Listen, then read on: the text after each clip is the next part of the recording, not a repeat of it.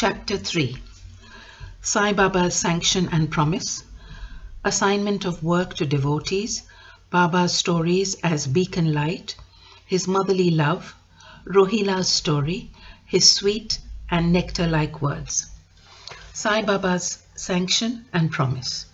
As described in the previous chapter, Sai Baba gave his complete assent to the writing of the Satcharitra and said, "I fully agree with you regarding the writing of Satcharitra. You do your duty, don't be afraid in the least, steady your mind and have faith in my words. If my leelas are written, the avidya will vanish, and if they are attentively and devoutly listened to, the consciousness of the worldly existence will abate, and strong waves of devotion and love will rise up, and if one dives deep into my leelas, he would get precious jewels of knowledge." Hearing this, the author was much pleased, and he at once became fearless and confident and thought that the work was bound to be a success. Then turning to Shama, that is Madhavrao Deshpande, Sai Baba said, "If a man utters my word with love, I shall fulfill all his wishes, increase his devotion, and if he sings earnestly my life and my deeds, him I shall beset in front and back and on all sides. Those devotees who are attached to me, heart and soul, will naturally feel happiness when they hear these stories. Believe me that if anybody sings my leelas, I will give him infinite joy and everlasting contentment. It is my special characteristic to free any person who surrenders completely to me and who worships me faithfully and who remembers me and meditates on me constantly. How can they be conscious of worldly objects and sensations who utter my name, who worship me, who think of my stories and my life, and who thus always remember me? I shall draw out my devotees from the jaws of death. If my stories are listened to, all the diseases will be got rid of. So hear my stories with respect and think and meditate on them, assimilate them. This is the way of happiness and contentment. The pride and egoism of my devotees will vanish. The mind of the hearers will be set at rest. And if he has wholeheartedly and complete faith, he will be one with supreme consciousness. The simple remembrance of my name as Sai, Sai, will do away with sins of speech and hearing." Different works assigned to devotees. The Lord entrusts different works to different devotees. Some are given the work of building temples and mats, or ghats, flight of steps, or rivers. Some are made to sing the glories of God. Some are sent on pilgrimages. But to me was allotted the work of writing the Sai Satcharitra. Being a jack of all trades but master of none, I was quite unqualified for this job. Then why should I undertake such a difficult task? Who can describe the true life of Sai Baba? Sai Baba's grace alone can enable one to accomplish this difficult work. So when I took the pen in my hand, Sai Baba took away my egoism and himself wrote his stories. The credit of relating these stories, therefore, goes to him and not to me. Though Brahmin by birth, I lack the two eyes, that is the sight of vision, of Shruti and Samruti, and therefore was not at all capable of writing the Satcharitra, but the grace of the Lord makes a dumb man talk, enables a lame man to cross a mountain. He alone knows the ways of getting things done as he likes. Neither the flute nor the harmonium knows how the sounds are produced. This is the concern of the player, the oozing of Chandrakant jewel and the surging of the sea are not due to the jewel and the sea, but due to the rising of the moon. Baba's stories as beacon light. Lighthouses are constructed at various places in the sea to enable the boatmen to avoid rocks and dangers and make them sail safely. Sai Baba's stories serve a similar purpose in the ocean of worldly existence. They surpass nectar in sweetness and make our worldly path smooth and easy to traverse. Blessed are the stories of the saints when they enter our hearts through the ears, the body consciousness or egoism and the sense of duality vanish, and when they are stored in the hearts, doubts will evade, pride of the body will fall, and wisdom will be stored in abundance. The description of Baba's pure fame and the hearing of the same will, with love, will destroy the sins of the devotee, and therefore this is the simple sadhana for attaining salvation. The sadhana for Krita age was samadhama, tranquility of mind and body. For Trita age, sacrifice with Dwapar worship. And for Kali, which is present age, it is singing of the name and glory of the Lord. This last sadhana is open to all the people of the four varnas, Brahmins, etc. The other sadhanas, that is yoga tyaga, that is sacrifice, dhyan, meditation, and dhyan dharana, which is concentration, are very difficult to practice. But singing and hearing the stories and glory of the Lord, Sai Baba, is very easy. We have only to turn our attention towards them.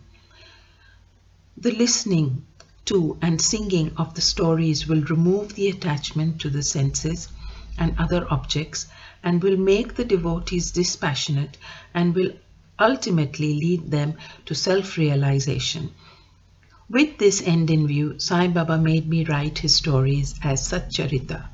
The devotees may now easily read and hear these stories of Sai Baba, and while doing so, meditate on him, his form, and thus attain devotion to Guru and God, Sai Baba, get dispassion and self-realization. In the preparation and writing of this work, Satcharitra, it is Sai Baba's grace which has accomplished everything, making use of me as a mere instrument.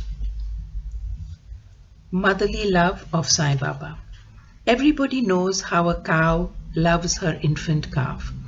Her udder is always full, and when the calf wants milk and dashes at the udder, out comes the milk in an increasing flow. Similarly, a human mother knows the wants of her child beforehand and feeds him at her breast in time. In case of dressing and adorning the child, the mother takes particular care to see that this is well done. The child knows or cares nothing about this, but the mother's joy knows no bounds when she sees her child well dressed and adorned. The love of the mother is peculiar, extraordinary, and disinterested, and has no parallel. Sadgurus feel this motherly love towards their disciples. Sai Baba had the same love towards me, and I gave an instance of it below. In 1916, I retired from the government service. The pension that was settled in my case was not sufficient to maintain my family decently. On Guru Purnima, which is 15th of Ashada, day of that year, I went to Shirdi with other devotees. There, Mr. Nana Chinchanikar, of his own accord, prayed to Baba for me as follows. Please look kindly at him. The pension he gets is quite insufficient. His family is growing. Give him some other appointment. Remove his anxiety and make him happy, Baba replied. He will get some other job, but now he should serve me and be happy. His plates will be ever full and never empty. He should turn all his attention towards me and avoid the company of atheists, irreligious, and wicked people. He should be modest and humble towards all and worship me with heart and soul. If he does this, he will get eternal happiness. The question, who is this he whose worship is advocated, is already answered in a note on Who is Sai Baba in the prologue at the beginning of this work. Rohilla's story. The story of the Rohilla illustrates Sai Baba's all-embracing love. One Rohilla, tall and well-built, strong as a bull, came to Shirdi wearing a long kafni and was enamored of the Sai, who stayed there. Day and night he used to recite in a loud and harsh tone the Kalma, verses from the Holy Quran, and shout, Allahu Akbar, God is great. Most people of Shirdi were working in their fields during the day, and when they returned to their homes at night, they were welcomed with Rohilla's harsh cries and shouts. They could get no sleep and felt much trouble and inconvenience. They suffered this nuisance for some days in silence, and when they could stand it no longer, they approached Baba and requested him to check the Rohilla and stop the nuisance. Baba did not attend to their complaint. On the contrary, Baba took the villagers to task and asked them to mind their own business. He said to them that the Rohilla had got a very bad wife who tried to trouble the Rohilla and himself. But hearing the Rohilla's prayers, she dare not enter, and they were at peace. In fact, the Rohilla had no wife, and by his wife Baba meant Durbuddhi, that is, evil thoughts. As Baba liked prayers and cries to God better than anything else, he took the side of the Rohilla and asked the villagers to wait and bear with the nuisance, which would abate in due course. Baba's sweet and nectar-like words. One day at noon after Aarti, devotees were returning to their lodgings when Baba gave the following beautiful advice. Be wherever you like. Do whatever you choose. Remember this well, that all what you do is known to me. I am the inner ruler of all and seated in your hearts. I envelop all the creatures, the movable and the immovable world. I am the controller, the wire puller of the show of this universe. I am the mother, origin of all beings, the harmony of three gunas, the propeller of all senses, the creator, preserver, and destroyer. Nothing will harm him who turns his attention towards me, but Maya will lash or whip him who forgets me. All the insects, ants, the visible, movable, and immovable world is my body or form. Hearing these beautiful and precious words, I at once decided in my mind to serve no man henceforth but my Guru only. But the reply of Baba to Anna Chinchanekar's query, which was really mine, that I would get some job, began to revolve in my mind, and I began to think whether it would come to happen. As future events showed, Baba's words came true and I got a government job, but that was for a short duration. Then I became free and devoted myself solely to the service of my Guru, Sai Baba. Before concluding this chapter, I request the readers to learn out the various hindrances vis-a-vis indolence, sleep, wandering of mind, attachments to senses, etc., and turn their whole and undivided attention to these stories of Sai Baba. Let their love be natural. Let them know the secret of devotion. Let them not exhaust themselves by other sadhanas. Let them stick to this simple remedy, that is, listening to Sai Baba's stories. This will destroy their ignorance and will secure for them salvation. A miser may stay at various places, but he constantly thinks of his buried treasure.